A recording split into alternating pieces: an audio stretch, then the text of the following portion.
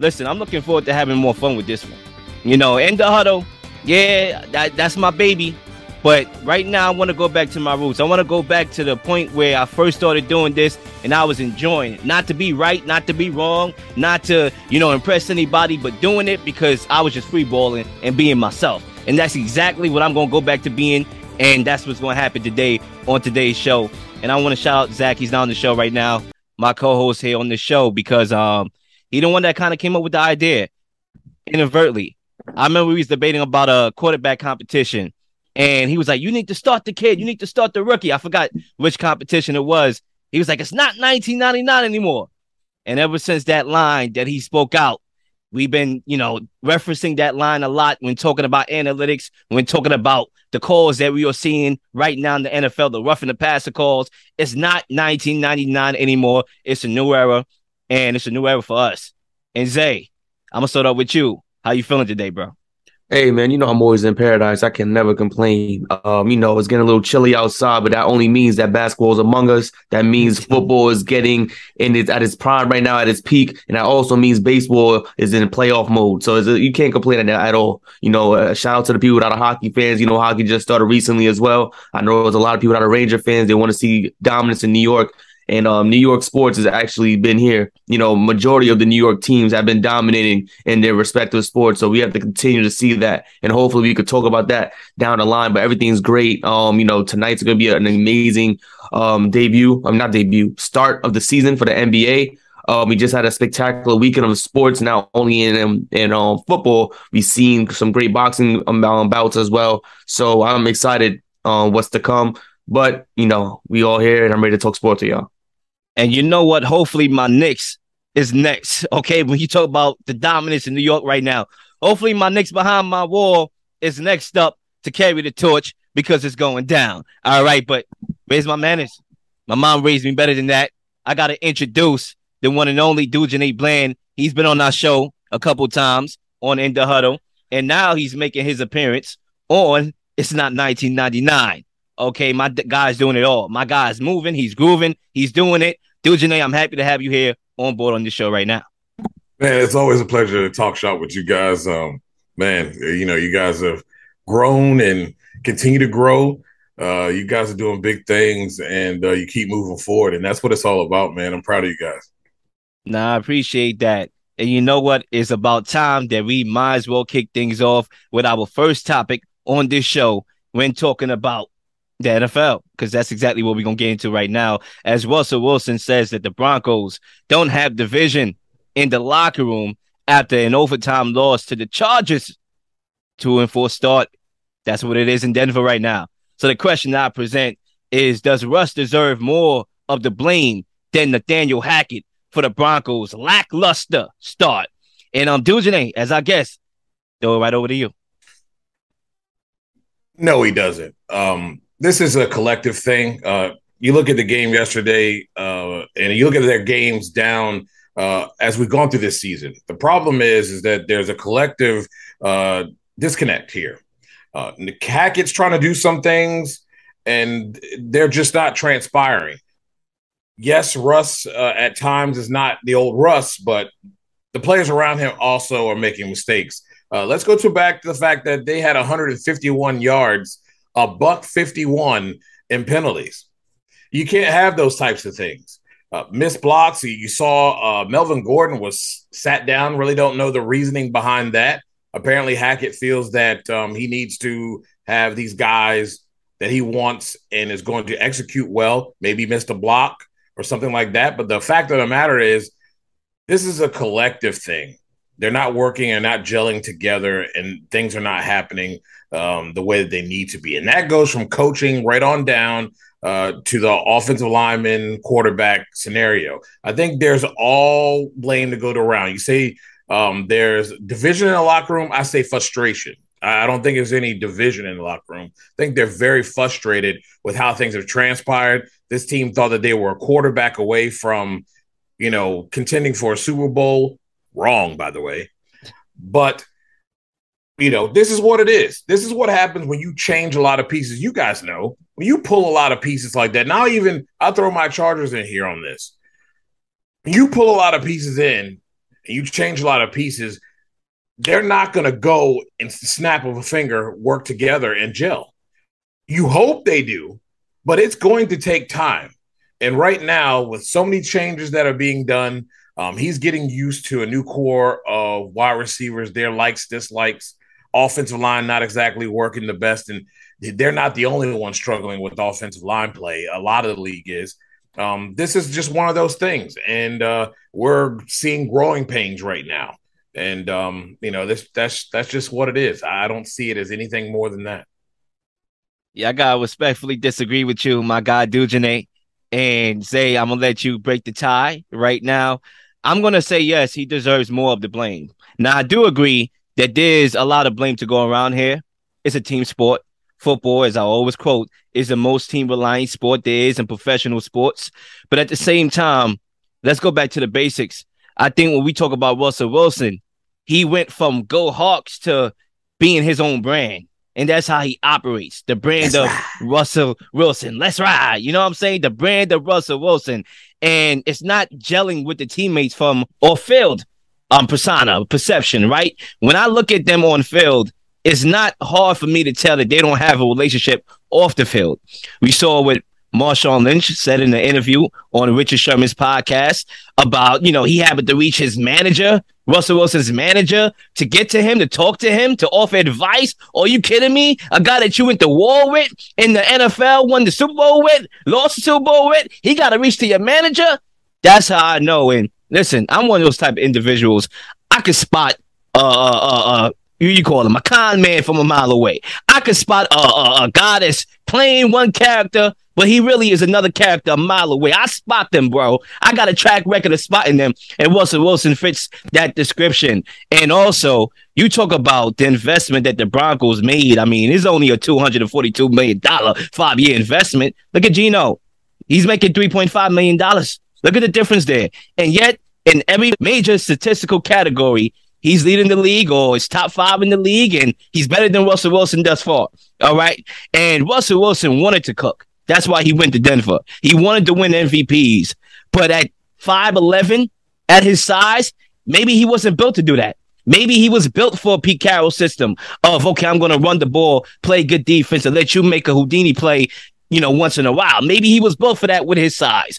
Now, I think you go over here and you try to replicate and copy a blueprint that you saw from Tom Brady and Matthew Stafford sitting in the press box with Roger Goodell. It's all about the brand, okay? And the brand is failing. Your brand is failing. It's self-sabotaging right now, and I only could blame Russ for that.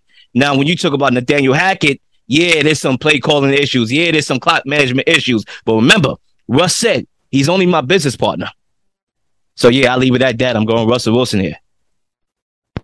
They both have been terrible at the job in this season thus far. When we talk about Russell Wilson, his inability to read the field on this Broncos team is kind of disgusting. It kind of goes back, I think, to 2-3 weeks ago when they had an opportunity to win the game. They elected for a pass play, and he was just targeting Sun the entire time without even looking around the field when he had open guys on that football field. You understand that you go for that number one target, who the play is for, but if the guy is not open, you should be knowing where your other guys are on those routes. You should be seeing where those guys on the football field is. This guy is a Super Bowl champion. This guy is someone that was on the Seahawks getting 40 touchdowns a season. This is a guy who wanted to be his own man. So you have to make those proper reads. You're a $240 million quarterback.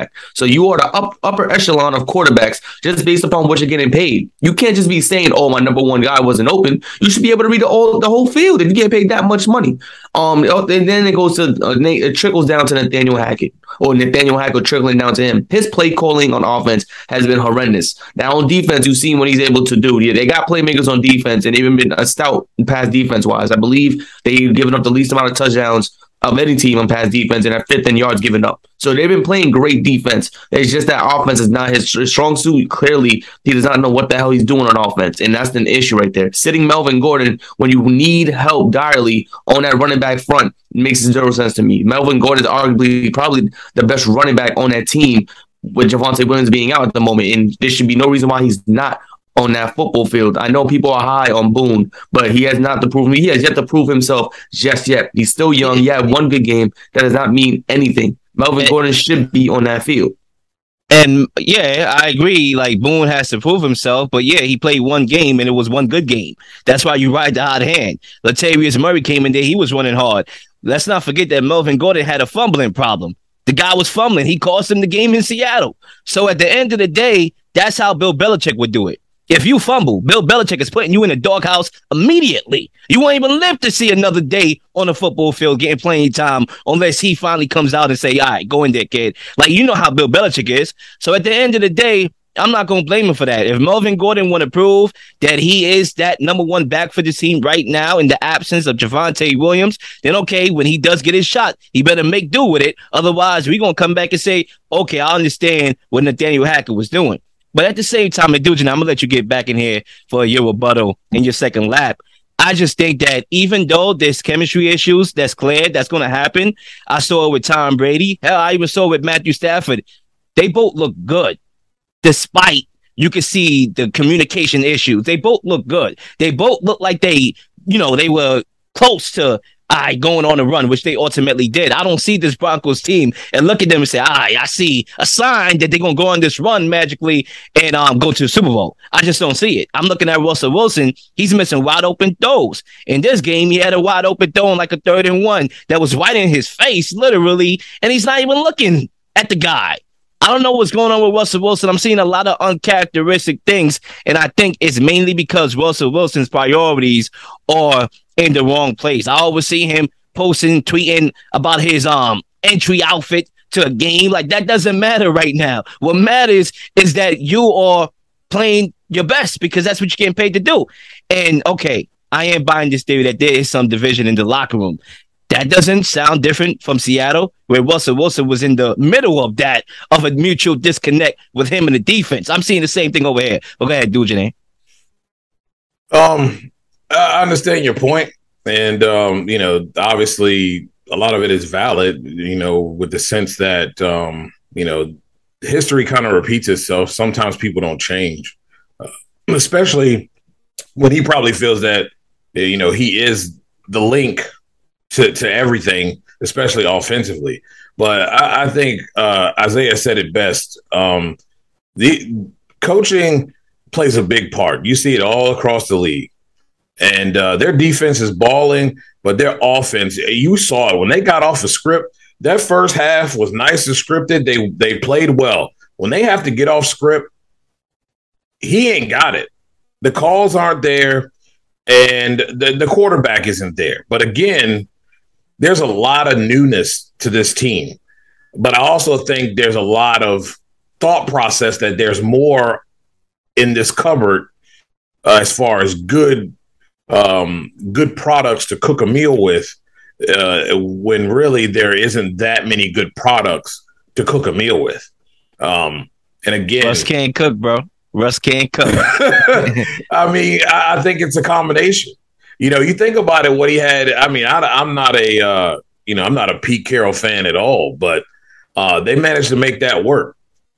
And here you're coming in here with a new guy, and there could be some validity to that. Maybe he is trying to cook his own dish and force his way with Hackett to get plays that more suit what he likes to do. Maybe it's not for the betterment of the team. I'm not really sure on that one, but I can tell you the combination of the two, coaching to me is top. Quarterback play is huge, but he's got the wheels. But you got to protect the man, first off. Second of all, the penalties have to go away. Protection has to be better. I don't know what Russ is trying to prove standing in the pocket, because he usually, that instinct of getting out and making plays, looking down the field, was there before he got here. That seems to be lost right now. But like I said, I think it's a collective thing here. I mean, their defense obviously is doing the job, but outside of the fact that they are generating a lot of penalties as well. But this is an undisciplined ball club, and it starts at the top. And all these, like Isaiah said, taking Gordon out. I mean, give me a break, dude. I mean, I understand you're trying to make things happen, and you're trying to do whatever you're trying to do. But I didn't see anybody do any better or worse. Murray did a good job. Boone, on the other hand, I I could live with or without. He didn't do any better than Gordon. So, I mean, you have to be careful with what you do as a young head coach. And it usually doesn't work out if you're trying to assert yourself as the boss and you have to run around and pound your chest and do things like that to say that I am the boss. These that crap works in college. That crap don't work here in the NFL. These are grown men. They ain't putting up with that. Period. And Zay, anybody that got last words, I'm gonna just say my last piece here. I think to a certain extent, Russell Wilson knew what he was getting into over here. He knew who was the coach. I believe they hired the coach thinking that they was gonna get Rodgers, and so he knew it. I'm pretty sure Denver's the place that he wanted to go.